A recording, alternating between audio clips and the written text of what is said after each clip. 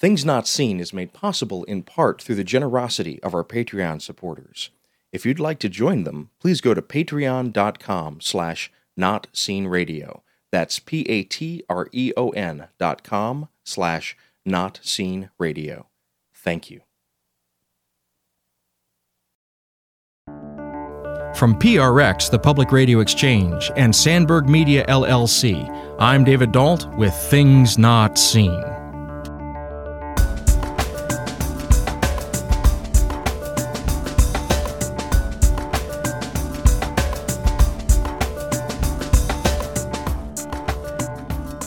On today's show, we run the gamut from 12-step to dark matter and dark energy as we talk with Nancy Ellen Abrams.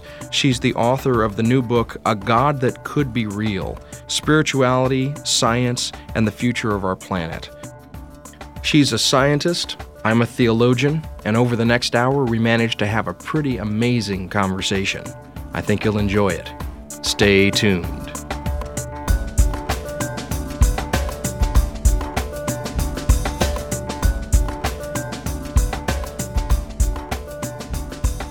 This is Things Not Seen. I'm David Dault.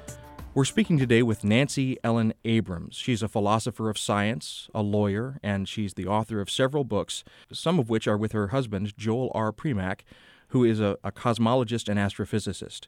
Together they have written The View from the Center of the Universe, Discovering Our Extraordinary Place in the Cosmos, and The New Universe and the Human Future, How a Shared Cosmology Could Transform the World. We're speaking today about Nancy Ellen Abrams' most recent book, A God That Could Be Real: Spirituality, Science, and the Future of Our Planet. Nancy Ellen Abrams, welcome to Things Not Seen. Well, thank you so much for having me, David. Well, I really enjoyed reading the book. I enjoyed being presented with this very new way of looking at both our universe and our spirituality. But I wonder if as a way of getting into the conversation, you'd be willing to talk a little bit about this word cosmology. When we say that your husband is a cosmologist, when we say that your husband works in that field, when we say that you are writing from a perspective of cosmology, what does that mean? Cosmology today is the scientific study of the universe as a whole, the universe as a single evolving being, not the individual objects in it, although of course they play a big role, but how does the whole universe work? What is it made of? How did it develop? Why does it have the structure that it does? Why are there galaxies? Why are they distributed the way they are? That is what modern cosmologists study. But the word cosmology is really much older than that. And in fact, anthropologists use it all the time. And when they use it, what they mean is the picture of reality that a culture shares. And that could include how people are supposed to behave, what do the gods expect of them, why does the natural world work the way that it does, and so forth. So there are these two different concepts of cosmology, the anthropological one and the astrophysical one. And what my husband and I tried to do in our first book, The View from the Center of the Universe, which you just mentioned, is to bring these together, because it is possible now to have a picture of reality that we share that's based on the new scientific picture of the universe. We believe that they need to come together again because they've been separated for a long, long time.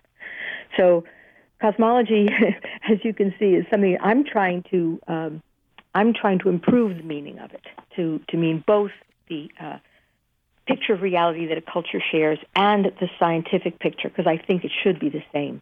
Well, and I appreciate you taking a moment to clarify what that term means, and I'm very pleased to sort of get this early in the conversation into that split between the sort of personal internal worldview of how you connect to the universe and the cosmos and the more scientifically based one. And you said in your answer just a moment ago that those two worldviews have been split for some time, and you talk about this in the book. And I was very fascinated at how that split occurred. And I wonder if you might tell us a little bit about kind of when those two worldviews were the same and when they began to split apart. Well, they were always the same in the beginning. The whole purpose of gods, the reason that the gods became a concept in people's minds was that they represented the forces of nature. So Of course, we can't really go back very much beyond written history, but if you go back to ancient Egypt and ancient Sumer, especially Egypt, which we know a lot more about, the gods actually represented the forces of nature in the sense that there was a god that represented storms, there was a god that represented fertility, there was a god, each of these important things had gods. And monotheism attempted to say that, no, there's only one God, and it controls all of those forces of nature. Now, that made sense in biblical times because people really had no idea how nature operated. But what's happened now is that because science has progressed and we've come to see more and more how nature actually operates, but we have continued to think of God as people thought of it back in pre-scientific times, we now have this huge gap between our understanding of what God is and does and how nature operates. So now, in many people's understanding, God has nothing to do with nature. God isn't even part of our universe. God doesn't follow the laws of physics. If you're just joining us, we're speaking today with Nancy Ellen Abrams. She's a philosopher of science, a lawyer, and an author. Today discussing her most recent book, A God That Could Be Real, Spirituality, Science, and the Future of Our Planet. When I was a professor of religion, I used to play Earth, Wind, and Fire's September for my class. And the song starts out saying, "Do you remember on the 21st night of September, love was changing the hearts of pretenders?" And it kind of goes along onto the body part. But I don't really remember the song. What I was trying to communicate to these students was, why does he say the 21st night of September? And then later in the song, he says the 21st night of December. That's the equinox and the solstice. Exactly, the equinox and the solstice. And I started to talk about how ancient religions had this sense of cosmic connection between the events on the earth and the events in the stars. What I loved about your book is that you said, yes, that's exactly how it used to be, and we've lost that, except for people that believe in astrology and things like that. But one of the questions that came up for me in reading that was, well, when someone like Isaac Newton then says the same thing that makes the apple drop to the earth is the same thing that makes the moon move around the earth and the earth move around the sun, was that in some way an attempt to reconnect the events on the earth back to the cosmos? It might have been. He was a very religious man, and toward the end of his life, he spent almost all his time working on theology. People don't know that. But no, Isaac Newton absolutely believed in God and believed that God was necessary to keep the planets in their perfect orbits, that otherwise they might start deviating from their orbits. So he was religious. I don't know whether that was his goal, of course, because he didn't explain that. This is Things Not Seen. I'm David Dalt. We're speaking today with Nancy Ellen Abrams. She's a philosopher of science, a lawyer, and an author. She's married to the cosmologist Joel R. Primack, and she's the author of A God That Could Be Real, Spirituality, Science, and the Future of Our Planet. We're looking at a way of reintegrating the very evidence-based understanding of the universe with an interior life. If I'm understanding your book correctly, you're trying to give that a grounding. Is that correct? Yes, but it's much trickier than anything Isaac Newton could possibly have imagined. Here's the big difference between his time and biblical times, in fact, all earlier times and today. And that is that in the last 20 to 30 years, the scientific picture of the universe has changed drastically. When I was in college and I was studying physics, I was taught that the Earth is an average planet of an average star in a universe where really no place is any different from any other. And what we know may go on infinitely. And my husband has been one of the lead researchers in the world. In fact, one of the creators of the modern theory of why there are these structures of galaxies and how they formed and so forth. And so he has been working on this theory for well over 30 years. I've watched how the theory has developed.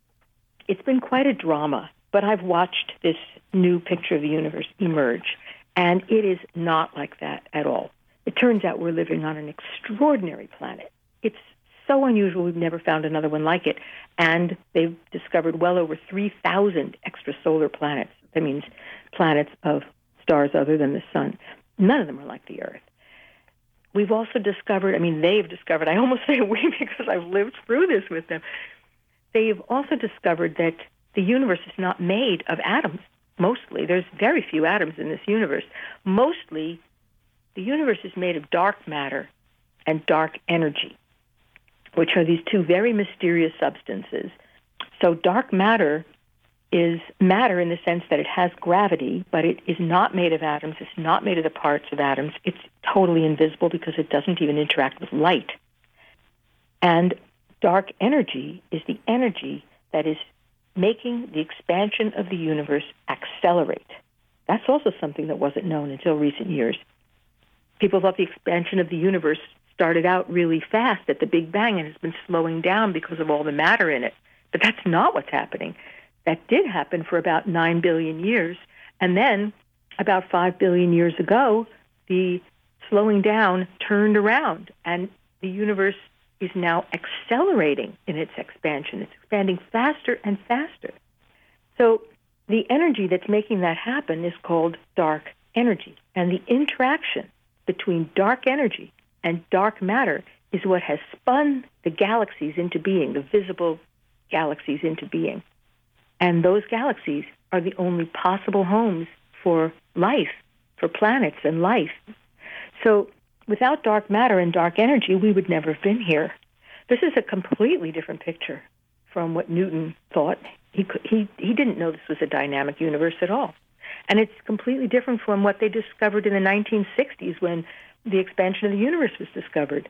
No one knew there was anything like dark matter or dark energy, and yet it's 95% of the whole universe. So we really are in a in a new phase of understanding our universe. Well, if you're just joining us, this is Things Not Seen. I'm David Dault, and we're speaking today with philosopher of science and author Nancy Ellen Abrams. We're talking about her new book, A God That Could Be Real, looking at the effects of cosmology on understandings of religion in the 21st century. Hey friends, before we begin the show, I wanted to take a moment and talk to you about a new podcast from my friend, the Reverend Kat Banakis. It's called The Holy Holy Podcast, and each episode, Kat takes this big question like dying or careers or how to be single and Christian, and she talks about it with experts from across the nation, sometimes from across the world, and then at the end of the show, she puts it to a 3-person panel that includes a representative of the Muslim faith, the Jewish faith, and the Christian faith. It's always a fantastic conversation. I always learn something when I listen to it, and I just love the fact that she's doing it. So I hope that you'll take a look for the Holy Holy Podcast. You can find it through iTunes. You can find it at holyholypodcast.com. So that's the Holy Holy Podcast with the Reverend Kat Banakis. Give it a listen. I know you're going to love it. Thanks. Okay, here we go with the show.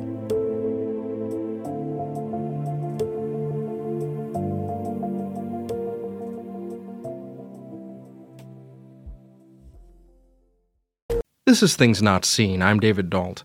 Today we're talking about the new cosmology and old-time religion.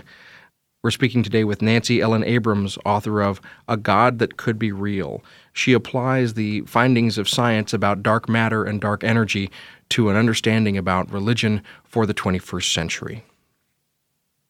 Well, a moment ago you were talking about these recent discoveries that your husband was a key part of. The notions of dark matter, which don't interact with light but make up a predominant amount of the mass of our universe, and dark energy, the energy that helps to sort of push the universe into an ever-expanding, I don't even know if sphere would be the right word, but pushes the expansion of the universe.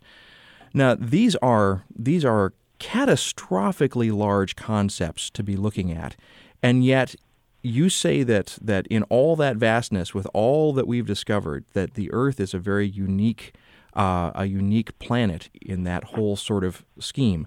Now, there are certain religious people who would say that's absolutely the case. Earth has to be the unique planet because it was consciously created by a conscious God to be unique, and no matter how vast we might discover the universe to be, we will never find another planet like the Earth. So are you saying something like that we are singularly unique, or are you saying that we are just very, very rare? No, I'm saying we are indeed unique. whether it's singular or not. I mean, we really don't know what's out there. There could be somewhere, there could be a planet vaguely similar to Earth. It'll never be exactly similar to Earth. But I'm not saying that God created it. I do not believe that's true at all, and I don't think it's necessary. If this planet were not the kind of place where intelligent beings could have evolved, we wouldn't have evolved here. So obviously we could only have evolved on a special kind of a planet. It looks like life of our complexity is quite rare in the universe, although life of a much lower complexity could be quite common, like microbes. They could be quite common. In our current cultural landscape, there are those that are on the physicalist side, Richard Dawkins and others, who are going to want to pull you in one direction and say there is no metaphysics. And there are going to be New Age types that are going to say, oh yes, quantum physics describes everything that goes on in my spiritual life or what have you. How do you maintain that tightrope walk? Well, both of those positions are quite absurd and very narrow-minded. Here's what the Richard Dawkins school says. They say the only important version of God that we need to refute is the literal biblical one. That is, God created the universe. God was there in the beginning. God knows everything. God can break the laws of physics, and God plans everybody's life. And they say none of these things could have happened. Therefore, God does not exist. Now, what I'm saying is those particular characteristics, it is true, can't really exist in the kind of universe that we now know that we live in. But that's no place to stop, because all those people have said is, this is what God can't be. But they haven't even attempted to approach what God could be. And the way that we think about what God could be really should be fed by and nourished by the knowledge that we have in our time. We can think about God in such more creative ways than people thought about it in pre-scientific times. We don't need to have a God that knows everything, because it's impossible to know everything in a universe, in a relativistic universe. There's no way that any intelligence can know everything in the universe, because the knowledge doesn't even exist. Truth is largely local. In a relativistic universe, in different frames of reference that are moving at different speeds, the same event will be seen completely differently, and it isn't a matter of perception, it's a matter of reality. So there's no such thing as omniscience. It's simply impossible. Now, what is the idea of a truth box? It's a scientific idea. And the idea is this. We were talking about Newton and Einstein, so I'll use that as an example. At very slow speeds and low gravitational fields, Newtonian equations and Einstein's equations will give you the same results. So Newton is really quite reliable. Newton's laws are quite reliable when you use them for most Earth-type events. But the further and further you get away from Earth-like conditions, the less Newton's laws work, until at some point they don't work at all. So what we have is a story where a later theory, that is Einstein's theory, corrected a lot of what Newton's theory would have predicted. But it doesn't change it within the truth box of Newton's theory. So you could say that Newton has a box, and it's surrounded by relativity. And inside the truth box, you can still rely on Newton. As soon as you get outside the box, you can't. And then you have to rely on relativity. Quantum physics is similar in that it also encompasses Newton's theory. So Newton's truth box is also encompassed by quantum theory, but quantum theory and relativity do not encompass each other. So neither of them can be a final theory. There has to be something, and there will someday, probably in the future, be some theory that encompasses all of that. So what we can say is that until we know the limits of a theory, we can't know how reliable it is. But when we know the limits, then we know how reliable the core part of it is, which leaves you with this ironic situation in physics that until you know that a theory is false, you can't know that it's true. Do you know what I mean? So when you discover that beyond a certain level the theory is false and doesn't work, that's when you know that within that box it's true. So no one can say that Einstein's theory of relativity is true yet until we discover what its limits are. So in physics, A theory can be true, but never universal. It can't be true and also universal. So I want to use that model in religion. And I want to say that each of our religions has a truth box. And we can discover what's in it if we're willing to let go of the stuff that's outside it, that's making it look untrue as a whole. If you're just joining us, we're speaking today with Nancy Ellen Abrams. She's the author of A God That Could Be Real, Spirituality, Science, and the Future of Our Planet. I appreciate you taking a moment to talk about this concept of the truth box, and I think that there's an interesting set of conversations that we could have around the sort of parallel that I see between what you're saying happens in science and what happens in the development of theology. If we were to look at your background, you're trained in the philosophy of science, you're married to a husband who is a cosmologist. On paper, you have a certain trajectory about how you are approaching these questions of religion. You've written an entire book where you say ultimately you'd like to sort of overturn some of the old traditional ideas of religion and replace them with a more descriptive and useful way of being religious. If we were to look at me on paper, I'm a trained Catholic theologian. In many ways, I haven't made it out of the 4th century in terms of my thinking and my theology in terms of religious matters. And I'm sort of what you'd call a company man in that regard. Do you really believe that you haven't made it out of the 4th century? Well, that in terms of not descriptions of the physical world, but in terms of the way that I talk about things like the divinity of Christ, the virginity of Mary, those sorts of things, I find a lot of resource in that particular period of time when I do my theological work. And that's all to say that on paper, I'm committed to the tradition that you're trying to overturn. Now, where I found an interesting piece of common ground with you was that you foreground the book and talk about coming out of the 12-step tradition. I also come out of the 12-step tradition, and working that particular set of traditions has been just fundamental to me being a functioning person. And it sounds like that was a similar experience to you, and I wonder if you'd be willing just for a moment to talk about that with our listeners and sort of how that experience brought you into this broader question of spirituality. That experience is definitely what brought me in, because really I was an atheist to start off. I mean, I wasn't a Dawkins type in the sense that I was in your face about it, but I had never heard any description of God that didn't sound to me either impossible or else so vague as to be empty. And then when I had to get into a 12-step program, I had great doubts that I could do this because I had no idea how to think about higher power. But, when you're in a 12-step program, you don't have a lot of options, and you can feel pretty desperate, and I really did. So in a 12-step program, when it refers to God, what the actual words are, God as we understood him. But I started realizing that hardly anybody really had a meaningful understanding of God. And I started to understand that God, as we understood him, was not a basket to hold many versions of God.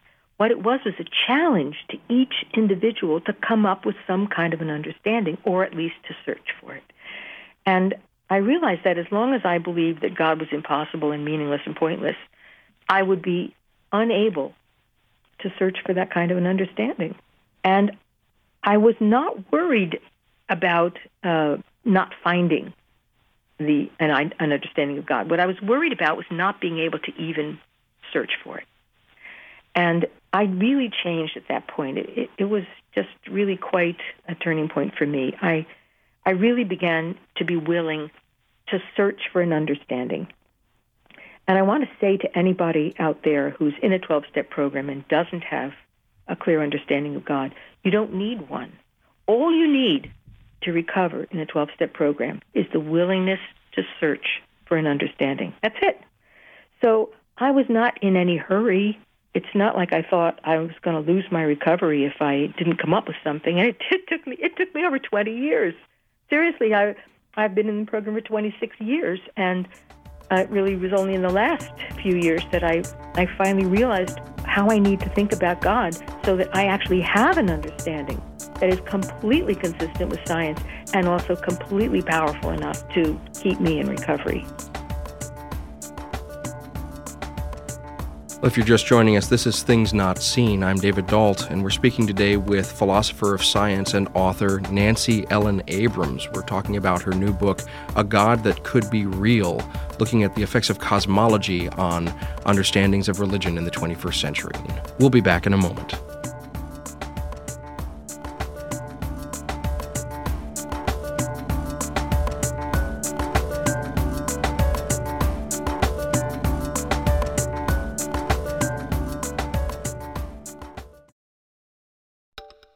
Hello, David Dault here. You may be wondering why we take time out of the podcast to have these little minute-long breaks with the crazy music underneath. The answer is simple. We are trying to design the podcast so that it pays for itself, and so these are places where someday we will have some advertising. Now, let's say that you have been interested in getting into some sort of podcasting advertising platform where you want to promote your product. We would be a wonderful mid-market solution for you, particularly if you want to reach an educated audience that really likes stuff about religion.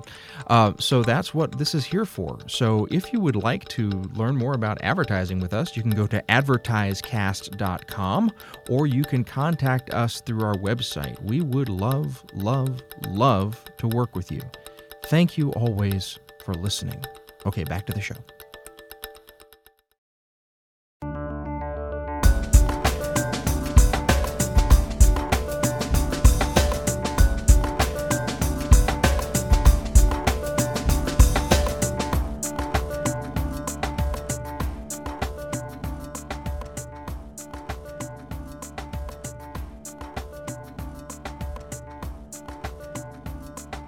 This is Things Not Seen. I'm David Dault. Each week on our program, we bring you a rich conversation about culture and faith.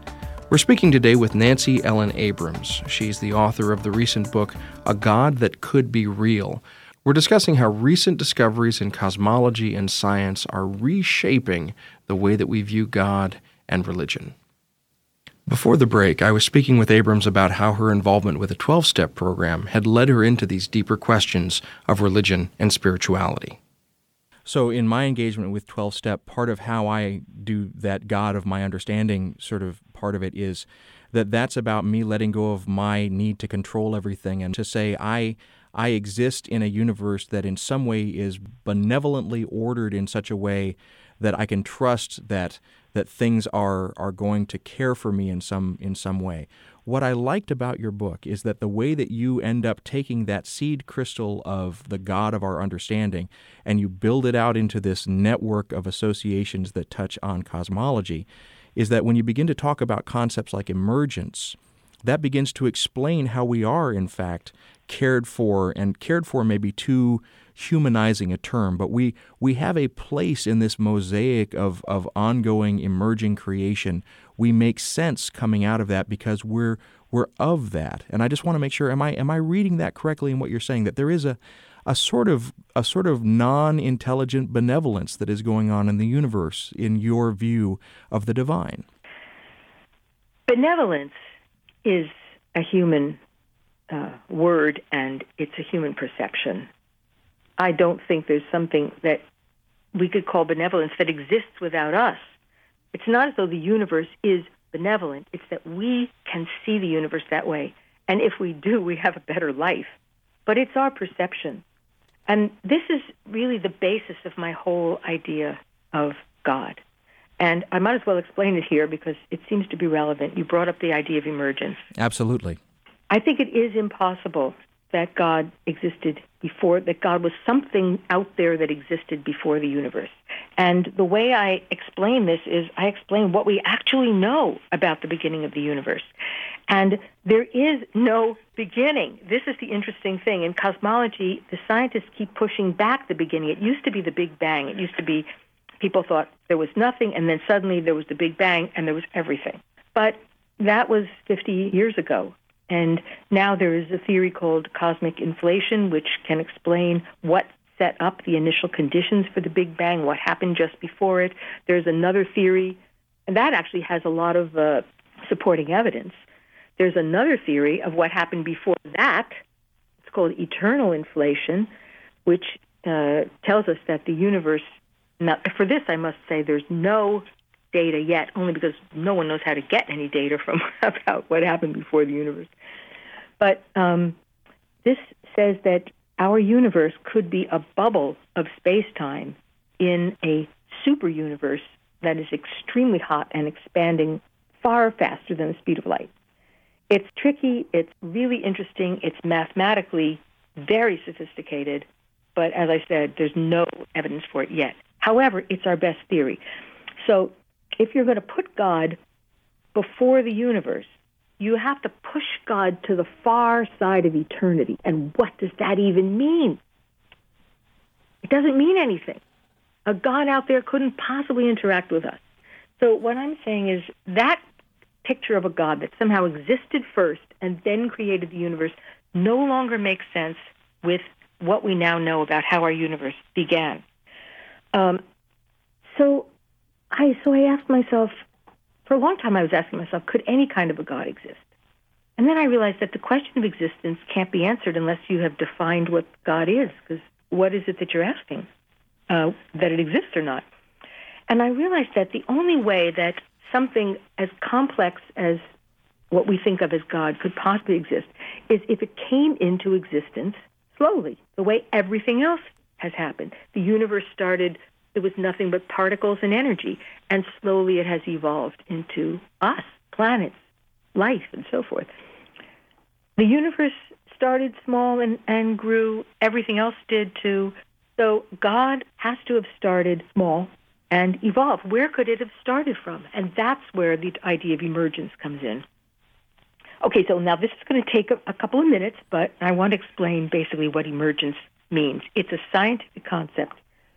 The idea, very, very simply, kind of oversimplified, but still, is that when there are many parts interacting in complex ways in any system, something larger emerges from the whole system, which is qualitatively different from the parts that made it up, but is as real as the parts that made it up. So let me give you the simplest possible example. Suppose you have a room full of air molecules, like the room that you're in right now. Those air molecules are zooming around in all different directions, really, really fast. They're all interacting with each other. It's a mess. Nobody could possibly ever explain what's going on. But out of all of that complexity and interaction, the room has a temperature. Now, where did the temperature come from? The temperature emerged from the complexity of the interactions of all those molecules.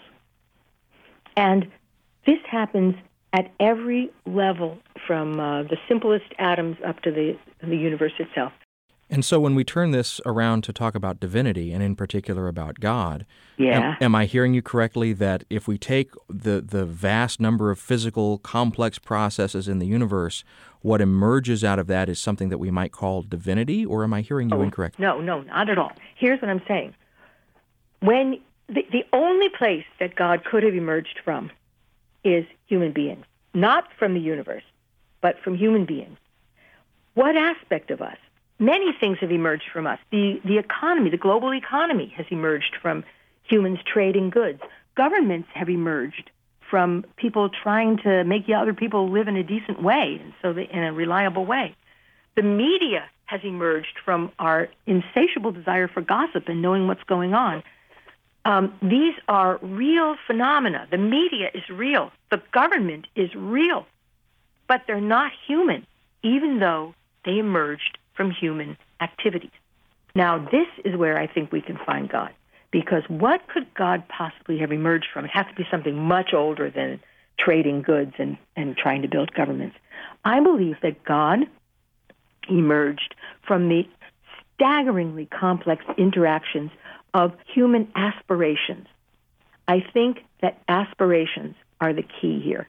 Our aspirations are real because they are what make each of us into an individual. Without aspirations, each of us would just be basically meat with habits. We wouldn't really have any goal. We wouldn't have any purpose. We wouldn't have any desire to do anything. Our aspirations are what push us, and they are really what divide us from the primates, the other primates, because the other primates don't appear to have aspirations. They play, but they don't really try to make life better for their children than it was for them, or to do things in a new way. So aspirations are the key to what make us human, and our interacting aspirations have led to this enormous planetary phenomenon that has arisen from the human species. And that, I believe, is real. Now, whether you want to call it God or not, that's the only question. I'm actually discussing in this book, when I say a God that could be real, I'm discussing a phenomenon which is real, an emergent phenomenon from human aspirations. It's real. It needs a name. What is the best name for it? Well, this emergent phenomenon is the creator of language. None of us could have created language on our own. It's the creator of science. It's the creator of art. All the endeavors of humanity that were aspirational and remain aspirational, we can choose to say that these were the creation of this emergent phenomenon. So for me, that is God. That is what really matters about God. Now, what I want to make sure of as we're going into this part of the conversation is that our listeners keep up with us. So you've just used twice now this term relativistic, and if I'm correct, that's a reference to Einstein's theory of relativity from the early part of the 20th century. Yes. And so, just briefly, when we talk about relativistic effects, what are we really talking about? We're used to Newtonian physics, and we live in a Newtonian universe. But you're talking about a set of knowledge that kind of knocks that, to use my old New Testament professor's phrase, into a cocked hat. That at the level of great speed, or even at the level of great distance, or at the level of microscopics, that we're talking about a universe that doesn't run by Newtonian principles. Is that correct? Well, on the very small scale, and at slow speeds and short times and so forth, Newtonian physics certainly does work. But when you are talking about the universe as a whole, Newtonian physics does not work. There we have things moving at, close to the speed of light, and great time stretches, and it's just completely different. The situation is very different on the large scale. You have to use relativity to understand what's going on. And let me just step back a little from explaining the technical part to explaining why I want to bring in the technical part. Yes. And that is that if you believe something and then you find out that the facts on which your belief is based are simply wrong, it only makes sense to change your opinion. That's what we're doing with our picture of God. We have this picture of God that was developed in pre-scientific times, long before science, in fact, thousands of years, and we're holding on to it even though we have knowledge that shows that the way we're thinking about it is wrong. Well, if you're just joining us, this is Things Not Seen. I'm David Dalt, and we're speaking today with philosopher of science and author Nancy Ellen Abrams. We're talking about her new book, A God That Could Be Real. We'll be back in a moment. Earlier in the program, we talked about advertising, but there are ways to support Things Not Seen even if you don't have anything to sell. I just wanted to take a moment and give a quick shout out and thank you to our Patreon supporters. Now, if you don't know what this platform is, it's a way for you to regularly give contributions that support our work every time that we release a new episode. It costs you just a little bit, like maybe the cost of a latte a month, maybe $1 an episode, but it adds up because it aggregates with all the other people and ends up being a nice sum for us. Many of you have stepped up. We've only been doing this for a few weeks, but already the numbers are there, and I appreciate it so much. If you'd like to become a Patreon supporter, you can do it very easily. Just go to patreon.com. That's spelled Patreon, patreon.com/notseenradio. Thank you always for listening, and thank you especially for your support. We really do appreciate it. You're listening to Things Not Seen. If you're just joining us, we're speaking today with Nancy Ellen Abrams. She's the author of A God That Could Be Real, Spirituality, Science, and the Future of Our Planet. Last year, I was having a conversation on this program with the religion writer Phyllis Tickle, and she made the statement, which I've heard her make often in public, that in the 21st century, people who are going to seminary to study religion should be required to take classes in physics and cosmology. And first of all, I just want to ask, do you agree? Absolutely. I think everybody should. Because this is our universe. This is not some technical thing that experts discuss in ivory towers. This is our picture of the universe. And if you look back over history, the one thing that binds a culture together, that makes people feel that they really have something in common, is that they share their picture of reality. If we don't have that, we don't have the deepest bond that humans need. And that's one of the reasons that our society is so at odds with each other. We're fighting within our society. We're fighting one culture against another culture, one religion against another. We don't agree on what reality is. So if we could agree on that, it would change the whole world. So yes, everybody should learn. Now, you don't have to obviously learn the technical stuff. The amazing thing is that these scientists have figured it out. We don't have to figure it out. All we have to do is just learn the basic things that they've discovered, which are fabulous and really quite exciting. So yes, I think everyone, starting in elementary school, should be learning what kind of a universe we actually live in. And we could share that, and that would be our common ground. There are certain texts from various religious traditions that I think would be very comfortable with what you're saying. And I think, for example, the first few lines of the Tao Te Ching, the way that can be named is not the constant way, the name that can be named is not the constant name. And even if we look in Christianity in the 19th and 20th centuries, we could find people like Ludwig Feuerbach who says, we are really projecting our aspirations into the heavens, and that's what we call God. But there are going to be critics who will simply say, no, at the end of the day, that doesn't describe this phrase for me. Jesus loves me, this I know, for the Bible tells me so. And so my question now would be, you must have gotten pushback against this as you've been out talking about these concepts, teaching the courses that you've been teaching as you've been talking about the book. And I'm interested both if you have gotten pushback, sort of if you could characterize it, and what do you consider to be the most reasonable pushback that you've gotten from people that don't accept your premise? Reasonable pushback, I can't really say that any of it seems reasonable to me, because the way that people push back is they hang on to their metaphors and they get closer and closer to interpreting them literally. I think that all of those beautiful phrases that you just quoted have tremendous meaning, and they can be used metaphorically as they were intended to be. These things were never intended to be taken literally. Literalism is a relatively new way of interpreting religion. I think all of those phrases can have deep meaning, but you have to understand what the basis of God is first. If you think of God as this astonishing planetary phenomenon that has arisen from human beings, that didn't create the universe, but created the meaning of the universe, which is what matters to us, if you think of God that way, you can find a tremendous amount of wisdom in almost everything written about religion that is, of the type that you've just mentioned. But you have to have the basic idea first, that God cannot be a universal phenomenon. We can think of it that way, but there's nothing out there universal without us. Without us, there cannot be a God. There cannot be. And that means that God will live forever as long as we live forever. Well, now this next question is sort of conjectural. This is a next steps question. You've written the book, and you have said in the book that you would like to have a sort of rehabilitated religious consciousness for the sake of, and your phrase is, planetary morality.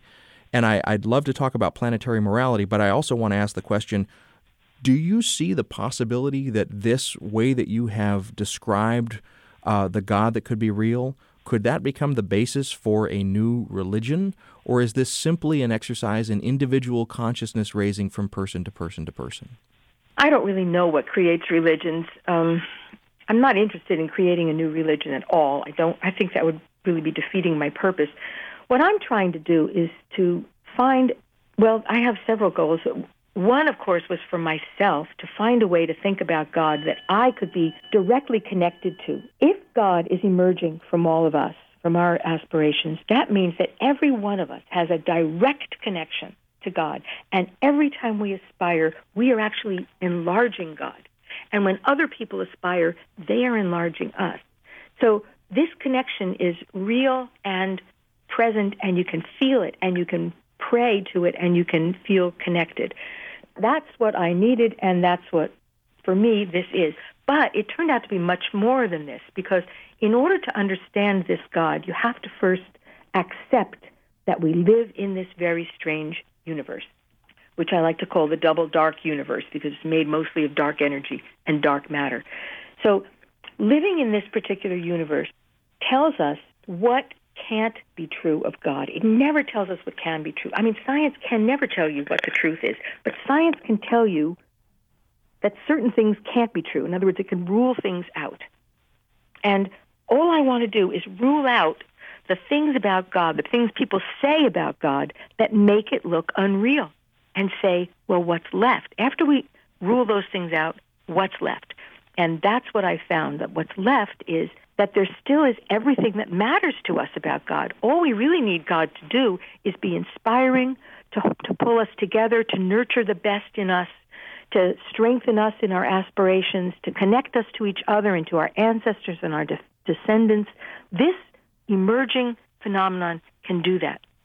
And that, to me, is the essence of what we really want from God. We don't need God to have created the universe. It's not necessary. Lots of people have prayed to saints and gods that didn't create the universe. It's just not, it's one of those things where if you say God has to have done this, you're automatically saying, I don't accept the way the universe really is. And that cannot possibly be a survival strategy for human beings. So I think that this is something, because it's based on science, it could be shared worldwide without people giving up their religions. I don't want to start a new religion. I just want people to think about God in a different way and then see how that affects their religion and how that helps them clean off the excess Post-it notes that people have stuck all over their religion. Well, Nancy Ellen Abrams, there is so much more I want to talk to you about all of this, and I hope that you'll come back at some point. But for right now, just thank you so much for talking to us today. Thank you so much for having me, David. We've been speaking today with Nancy Ellen Abrams. She's the author of A God That Could Be Real, Spirituality, Science, and the Future of Our Planet. Nancy Ellen Abrams is a philosopher of science, a lawyer, and an author. With her husband, the cosmologist Joel R. Primack, she has written several books, including The View from the Center of the Universe, Discovering Our Extraordinary Place in the Cosmos, and The New Universe and the Human Future, How a Shared Cosmology Could Transform the World. Things Not Seen is produced by Sandberg Media, LLC. We're distributed nationally by PRX, the Public Radio Exchange. Today's show was recorded at WBEZ at their Navy Pier studios overlooking Lake Michigan. WBEZ is not responsible for the content of this program. Additional production for this week took place at the studios of the Chicago Sunday Evening Club here in the Chicago Loop. Our theme music is composed by Gene Kija. Mary Gaffney engineered the show. Kim Tron and David Dalt did the editing. Our staff includes Travis Abels, David J. Dunn, Natasha Alford, and Alexander Badenoch. You can follow us on Twitter at Not Seen Radio. Visit us on Facebook and like our page to receive regular updates about the show and find out more about upcoming guests. That's facebook.com/thingsnotseenradio. And you can sign up for the free podcast, listen to old shows, send us an email, and learn more about our guests if you visit us on the web at thingsnotseenradio.com. I'm David Dalt, and we'll be back next week with more conversations about culture and faith. Please join us.